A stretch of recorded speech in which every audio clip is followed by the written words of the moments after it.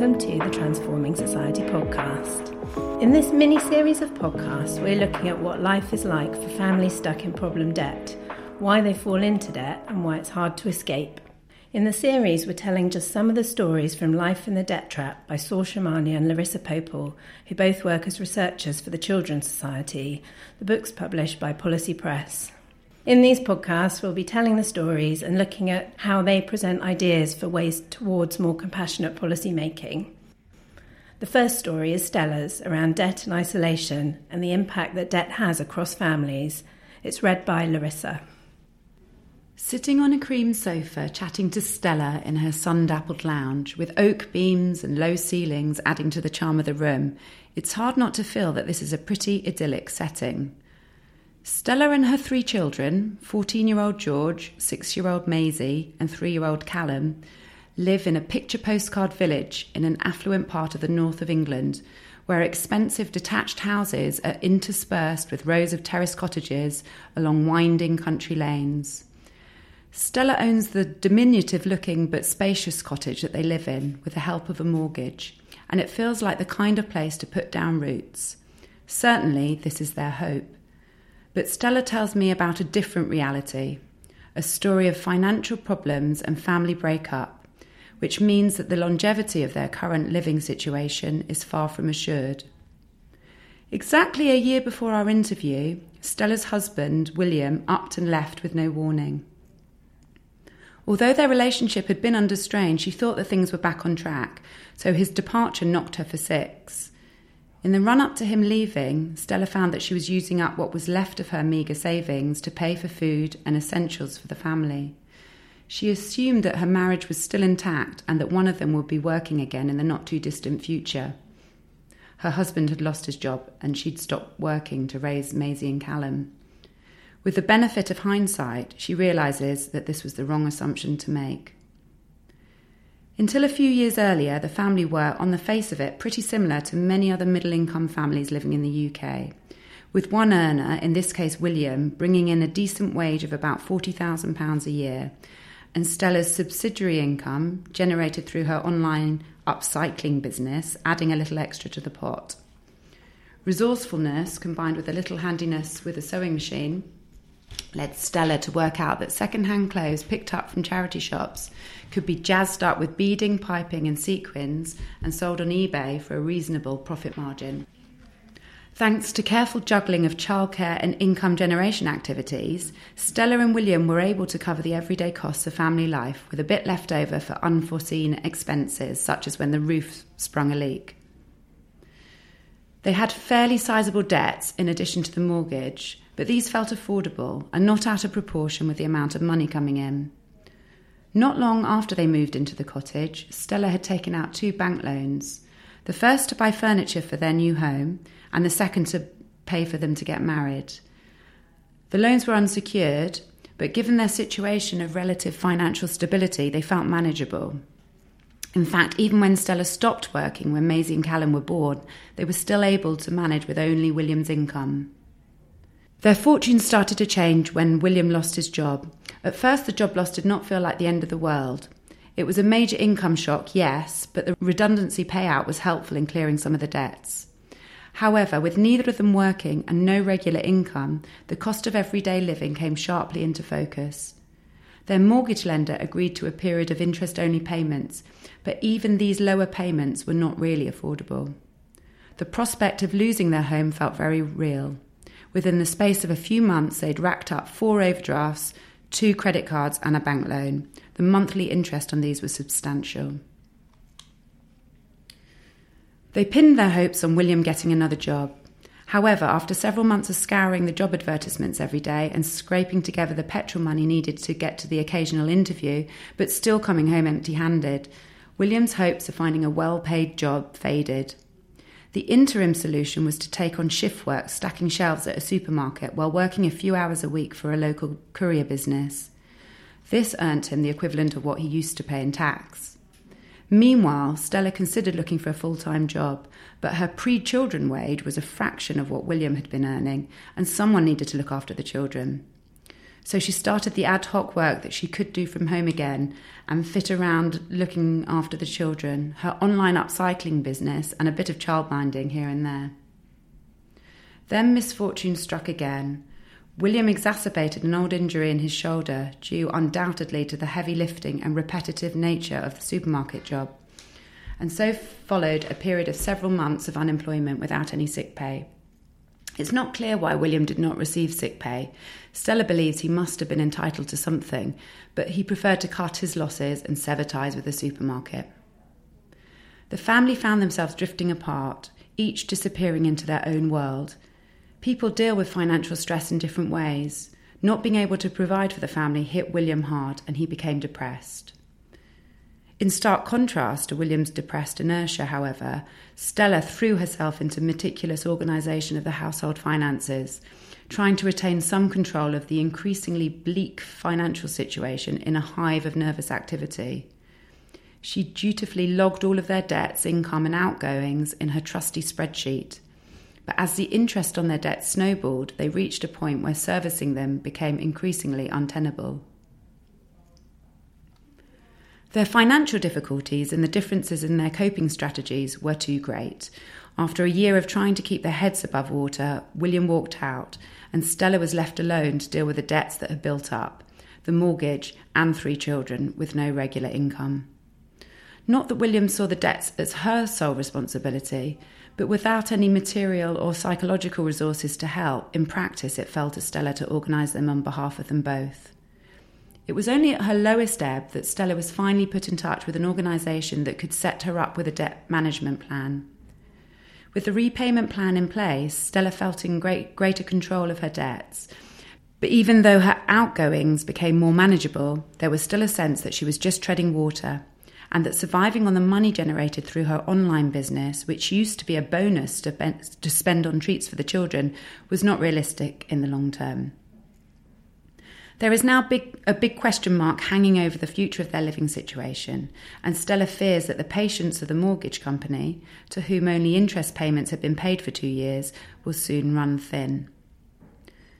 The stark contrast between their financial circumstances and those apparently of their neighbours is striking. For Stella, the daily upheaval of counting the pennies to pay for the essentials is compounded by the feeling that they need to hide their financial struggles from all around them. While she frets about whether she has enough petrol to get the children to school and whether the car will pass its MOT, they are surrounded by tarmac driveways and families with 3 cars to choose between. There used to be family meetings to decide what the next family trip would entail, but these have fallen by the wayside. Stella has had to impose an amnesty on all non-essential car journeys, which means that George is no longer taken on cinema trips with his friends every fortnight, and Maisie and Callum have had to give up their after-school karate and trampolining clubs. We don't do anything. We literally have no money to go to the cinema. We can't go swimming. We can't get the petrol to go anywhere. All 3 children know not to ask for the treats and activities that they used to, but it's 14-year-old George who seems to have struggled the most. When Stella signed the children up for free school meals because she could no longer keep up the pretense that the family finances could cope without them, an awkwardness was introduced into George's relationships with his peers at school. Many of his classmates considered private tuition, expensive holidays, and handouts of £50 to be the norm. In contrast, George uses his birthday money to splurge on a pizza when a friend comes round after school. The social stigma associated with poverty can bring with it 1,000 indignities. Pulling out his free school meal card at the school canteen checkout always makes George squirm because so few of his peers have one. The school provides financial support for school trips and grants for a uniform, but when his tutor bellows, "Oh yeah, you're on pupil premium, aren't you?" in front of the whole class, he wishes he could disappear into thin air. George spends a lot of time in his bedroom playing games on the internet. He talks at length about the crew battles that he plays online with friends, some of whom he knows and others who he has met online, against other crews of players from across the globe. Violent video games may feature in the lives of many teenage boys, but in George's case, the line between fact and fiction is blurred because violence is increasingly a part of his real life as well. Head in hand, Stella tells me about the phone calls she's been getting from school. George has been fighting. George has punched one of the other kids in the face. George has sworn at a dinner lady. It's every other day. Yeah, I've got anger issues. These words seem easy for George to say, but he cannot easily articulate what brings on the anger. Some of the incidents are clearly money-related, including a couple of times when his friends have taken the piss out of him because he could not afford the £1 it cost to buy chips on the way home from school. There was also an incident with a dinner lady who would not let him off the 5p for a sandwich when he was short on cash one lunchtime. George admits that these incidents made him see red and that he gets in trouble at school as a result. Neither George nor Stella attributes his behaviour problems directly to the family's financial difficulties, but there's no doubt that increasing isolation from each other is a painful feature of their story. The constant backdrop to family life is mum working, always working, with the younger ones getting shouted at for being too noisy and George being left to his own devices. My interview with George also makes me think about the different dynamics that I've encountered during this research project. So many of the research participants I've talked with are female, mothers mainly, and a number of teenage girls. The conversations tend to flow easily. For the most part, we meander around the topic effortlessly, and I hardly need to consult the list of questions that I've prepared. I feel tuned into their body language, and I know when to hold back, when to let an off-topic discussion run its course, and when to gently bring things back. In interviews such as these, words are in abundance. With George, however, it's a different story. I find myself relying heavily on my list of prompt questions, grateful for all the pre-fieldwork preparation that I've done. Monosyllabic answers are his norm, and I struggle to draw out more in-depth reflections. I worry that he would rather not talk about this, or to me, and that the consent he's given to take part is not fully informed. Yet every time I gently remind him that participation is voluntary and that consent is revocable, in other words, that he does not have to do this and can stop at any time, he is adamant that he wants to continue. Then at the end, he tells me that he liked talking about it all, and I wonder how many times he's been asked what he thinks and feels before. I resolve to be more comfortable with fewer words and with silence.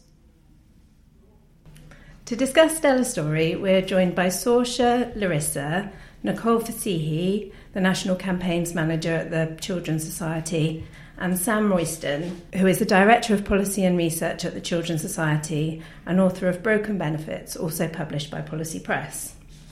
So thinking about the story, what's the impact of unemployment on mental health, and how does this contribute to problems with debt?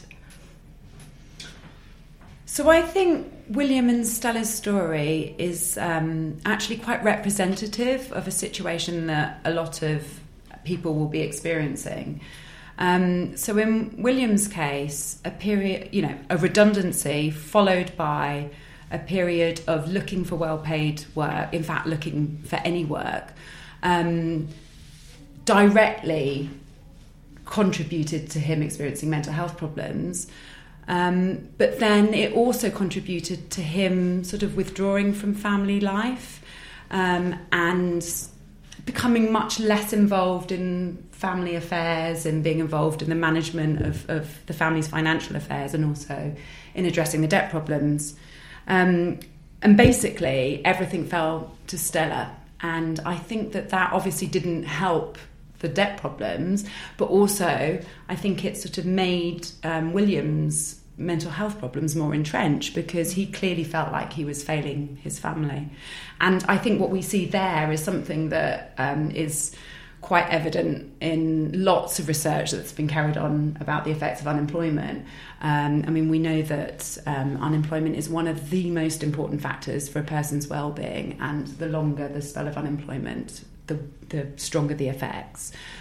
We also know that there can be a scarring effect. So even if you do find a well-paid job, or even if you do find new employment, your well-being doesn't necessarily recover. And I think in William's case, you see that if the new job that is found doesn't have the sort of social prestige or doesn't have the income of a previous one, then those effects are more likely to sort of be apparent. And I think that was really the case with him. And finally, I think that they lots of other research that's been done on this topic has found that men do tend to cope less well with unemployment than women. So what we were seeing with in the ways that Stella and William were coping with it are really quite reflective of what is known more generally about the issue. So it seems there's an obvious connection between unmanageable debt and relationship breakdown. Did you want to say a bit more about the statistics that might back that up? Yeah, sure. Actually, firstly, I think it's something that we saw several times throughout the different stories that we were listening to across lots of different research participants. There was definitely a link between problems in relationships and the experience of problem debt. But I think also there are different ways of different perspectives on this problem. At the Children's Society, we've done work sort of looking at from the perspective of households with problem debt. So we've done a survey with parents and children, and that shows, quite a clear link between strain in relationship and debt. So I think it was almost 60% of parents who had problem debt said that their relationships were under strain, and almost half of the children in those households, so it was 47% or something like that, said that a lack of money contributed to problems within the household. But you can also look at it from the perspective of relationship breakdown, and there's the relationship support organisation Relate have done some similar research where they've looked at those people whose relationship problems are obviously bad enough for them to be seeking support from Relate. And I think in their research, almost a third of their service users said that problem debt had directly contributed to relationship breakdown. So there's that as well. That's a big percentage. It is, yeah. Well, I think that what's striking about the relationship between kind of unemployment and kind of mental health challenges is that it can work both ways. That when people face problems of ill health, it can clearly lead to the result of that can be that they need to move out of work. They're no longer able to work. But similarly, that period of being out of work can itself have a kind of further impact on their mental health. And that makes it a much more challenging problem to deal with, because the response to people who are not working as a result of mental ill health can't simply be just get back into work, because in some cases they can't. And I think that there needs to be much more to both provide people with the support whilst out of work, which could help to get them back into a position where they can consider a return to work, and also support once people do return to work, to make sure that return is can be sustained. Because quite often what you see is people who have had a period out of work as a result of ill health trying work again, but then struggling to retain it, and problems because of the new pressures that it adds into an already kind of difficult set of circumstances. So there's something both about preventing that cycle starting of that kind of relationship between kind of unemployment or people being out of work and people facing ill health, but also about supporting a kind of the recovery from that position, I think. And what form do you think that support should take? What would be particularly useful for people? Well, I think there's a combination of practical support, so kind of supportive employment support to kind of consider what people may feel less and more comfortable with doing, which could make a return to employment more sustainable, and ensuring that where people are taking on work, it's a kind of work that they do feel capable of doing. But there's also a question of financial support, and making sure that when people do make that return to work, they have where they need it, the additional support that working with ill health or a disability have the financial support needed to help to cover some of the additional costs that might incur. So, for example, if somebody has a very severe mental health problem, they may struggle with using public transport to get to work and may need to use a taxi. Actually, having the money to be able to cover those additional costs could be really important as a way of making work more sustainable. Actually, there's a problem with universal credit, the new benefit system, that actually reduces the amount of in-work support which is provided to people with disabilities in a lot of circumstances, actually in particular parents with disabilities, by quite a lot of money. So there are some clear immediate policy challenges in that space as well. Which is about getting people back to work and helping them to stay and work. It's very much not just about getting back to work, it's very much about making sure that that's sustainable as well. Yeah. But there's even something about just getting them back into work and some of the things you're talking about, Sam, in terms of the financial and emotional costs of that. And in William and Stella's story, William was clearly, it was being able to get the resources together to actually make it to an interview were quite considerable.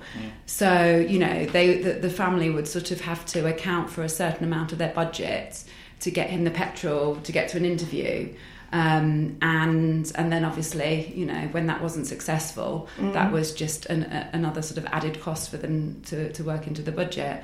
And I also think there's something around the sort of the cumulative impact of not being successful with these, with these various interviews that William went through, and I think there's quite strong evidence to show that actually that there is this vicious cycle of sort of unemployment contributing to mental health problems, but then mental health problems sort of aggravating, the ability to find, making it more difficult to find new work.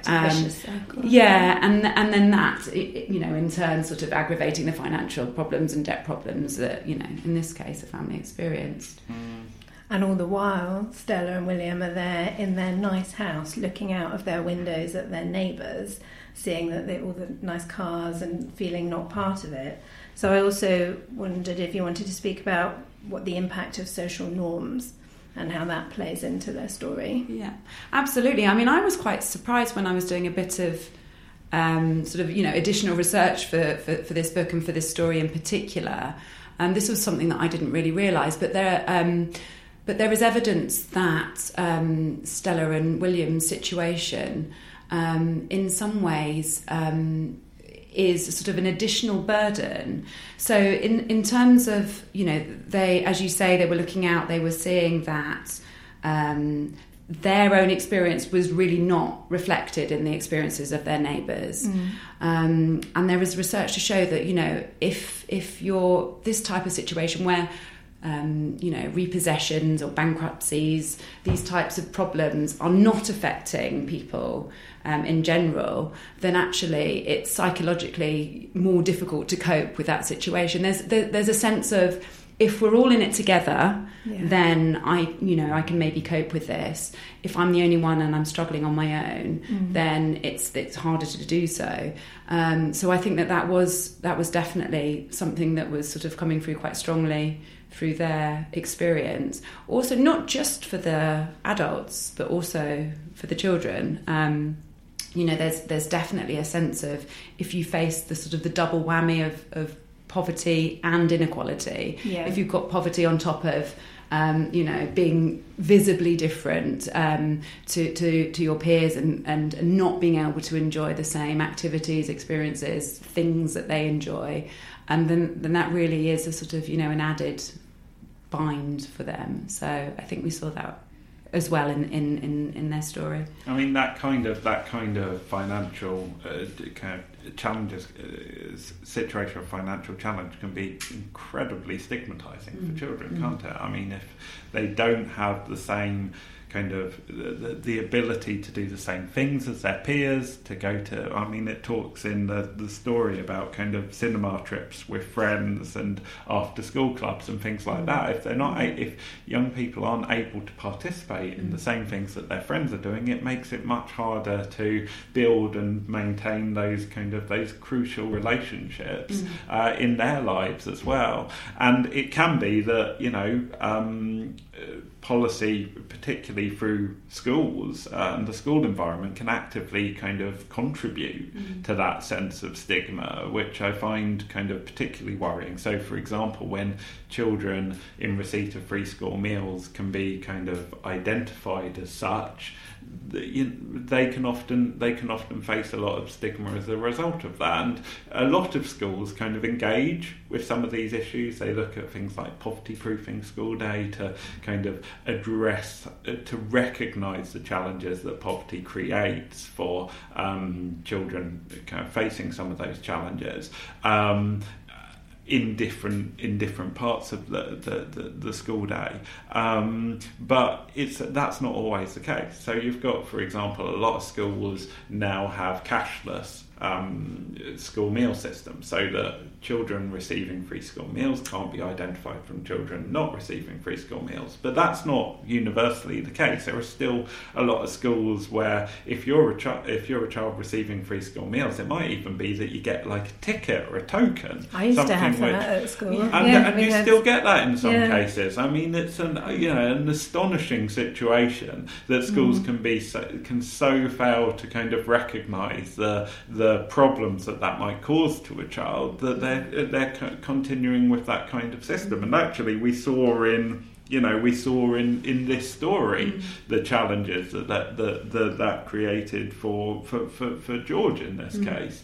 I think that there is something obviously about the parents and the kind of the feelings that somebody like in William's situation may have, of kind of feeling like they're meant to be the kind of provider, as it were, for the family, that they're meant to be able to support them in a way which addresses some of this kind of stigma and enables them to keep up with what other people on their street have. But it's also very much about the experiences of the children in that family as well. And I think that it's also really important to recognise with this family that even though they were surrounded by families who were having expensive skiing holidays and private tuition or have several cars or whatever, that this was not an aspiration for this family. None of them. Right. Definitely not the children, and from what I could see, not the adults either. So I don't think they ever had these kinds of experiences. And so when George was talking about the kinds of things he wanted, he wasn't talking about material possessions. He was talking about relationships, essentially. Fitting in. It was about being able to do things. And what was most painful for him was when it was really obvious to everybody that he wasn't able to, afford the types of, ordinary activities that others could do. And as you mentioned, Sam, when he was sort of publicly humiliated in class by a teacher sort of calling out his name, saying, "Oh yeah, you're the one on pupil premium, aren't you?" So it's less about a sort of an aspiration to wealth and more about wanting to be, similar. And I think this is a really important point because we've done a lot of research into children's well-being, and that has shown us that this is a sort of a more general experience for children. There's a really interesting question that we've asked about, how much spending money you have compared to your friends. And unsurprisingly, those children that have a lot less than their friends have lower well-being. I think we might all expect that. But rather less obviously, we've also found that those children that have more than their friends have slightly lower well-being than those that have the same. There's something that about equality for children which is really, really striking, and by the way doesn't necessarily tally with what we know about adults for adults and well-being. Actually, the comparisons adults want to be doing a bit better off than those around them. There is a certain amount of keeping up with the Joneses, but also with maybe doing slightly better than the Joneses, but it's not the case for children. And I think that's quite important, because young people are often sort of criticised for being overly materialistic, and of course they aspire to have the things that those around them have, but actually there isn't an aspiration to be doing better. It's only an aspiration to be able to join in. I thought this story was really revealing about the differences in priorities of the adults and the children, and so I suppose it's about being aware of them and the people around them being aware of that as well, and just putting that support in across the whole family so they can be a bit more resilient and stick together a bit more, maybe.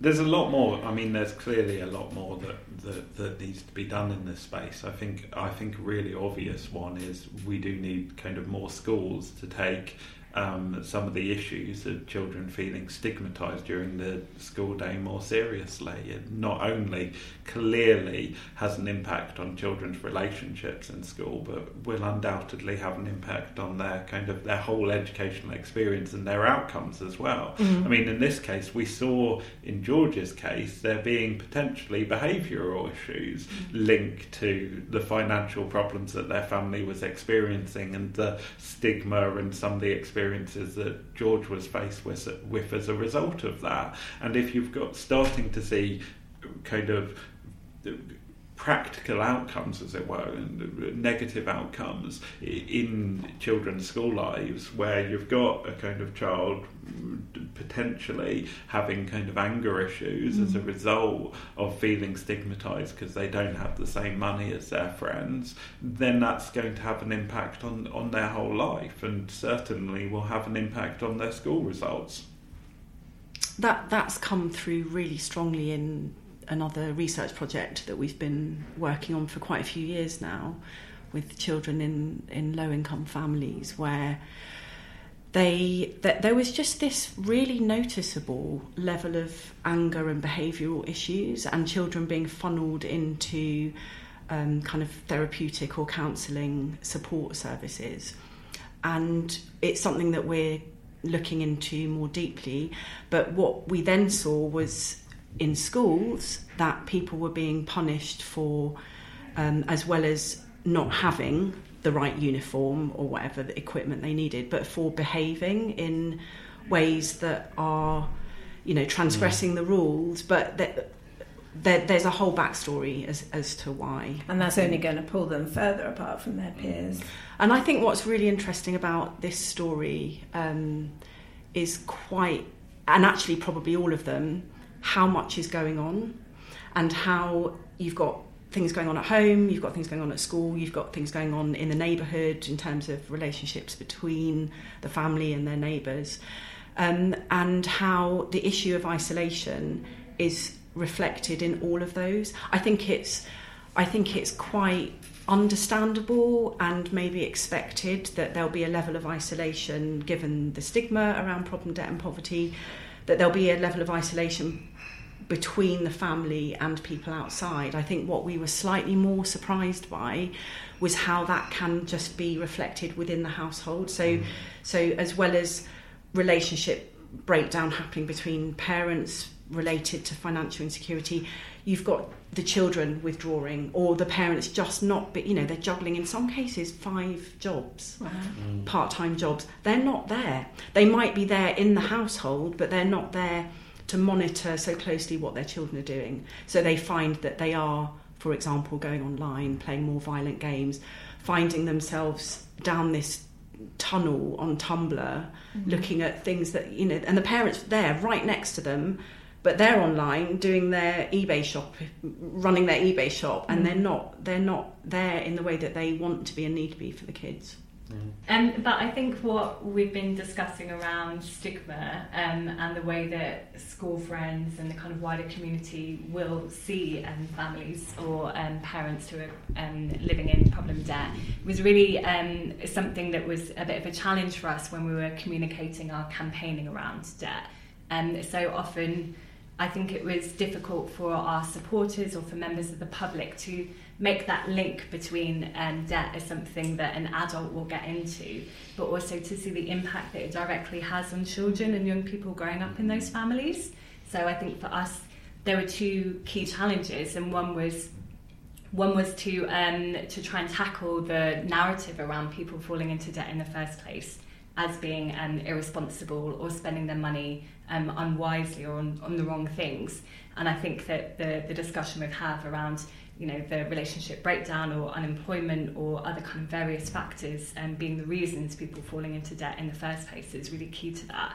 And we actually teamed up with other organisations to produce a report called Life Events that looked at some of these reasons. And the other one for us is to make sure that part of the focus does remain on children and young people, to show that there are very real consequences for the experiences they have, like being isolated or stigmatised. So yeah, that was important. There's just one other thing that I wanted to kind of mention, which was unusual in this case compared with some of the other stories, in that the family were homeowners. Actually, there is something really important about debt in homeowning families. That firstly, the support that can be provided for people on low levels of income who are homeowners and have to pay a mortgage tends to be much more restrictive and much less than that's available for people who are renting, because the assumption is, well, if you're owning your home, then you can afford to pay for it. It's not the kind of role of the state to pay for it. But the challenge with that is that people who own their own home will do anything to make sure that they keep up with their mortgage payments. Right. It can be, you'll cut back on food, cut back on heating the home, anything, just making sure that the mortgage payments are kept on top of, because the idea of losing your home can just be so critical. I think for families in William and Stella's position, where they do own their home, but they've had a change in circumstances, which means they're struggling to keep up with repayments on their mortgage, there is something that really needs to be done to make sure that they're able to stay on top of that, and that it's not meaning that they're not keeping up with some of the kind of basic other essentials, like feeding their family, keeping their home warm, things like that as well. That's brilliant. Thank you, everyone. Thank you for your input into that. I think it's kind of clear to see that from just one family story, there's so many things we can pull out that apply really broadly. So thank you. Thank you very much. I should say that both Life in the Debt Trap and Broken Benefits, more information about both books is available on our website, which is policy.bristoluniversitypress.co.uk.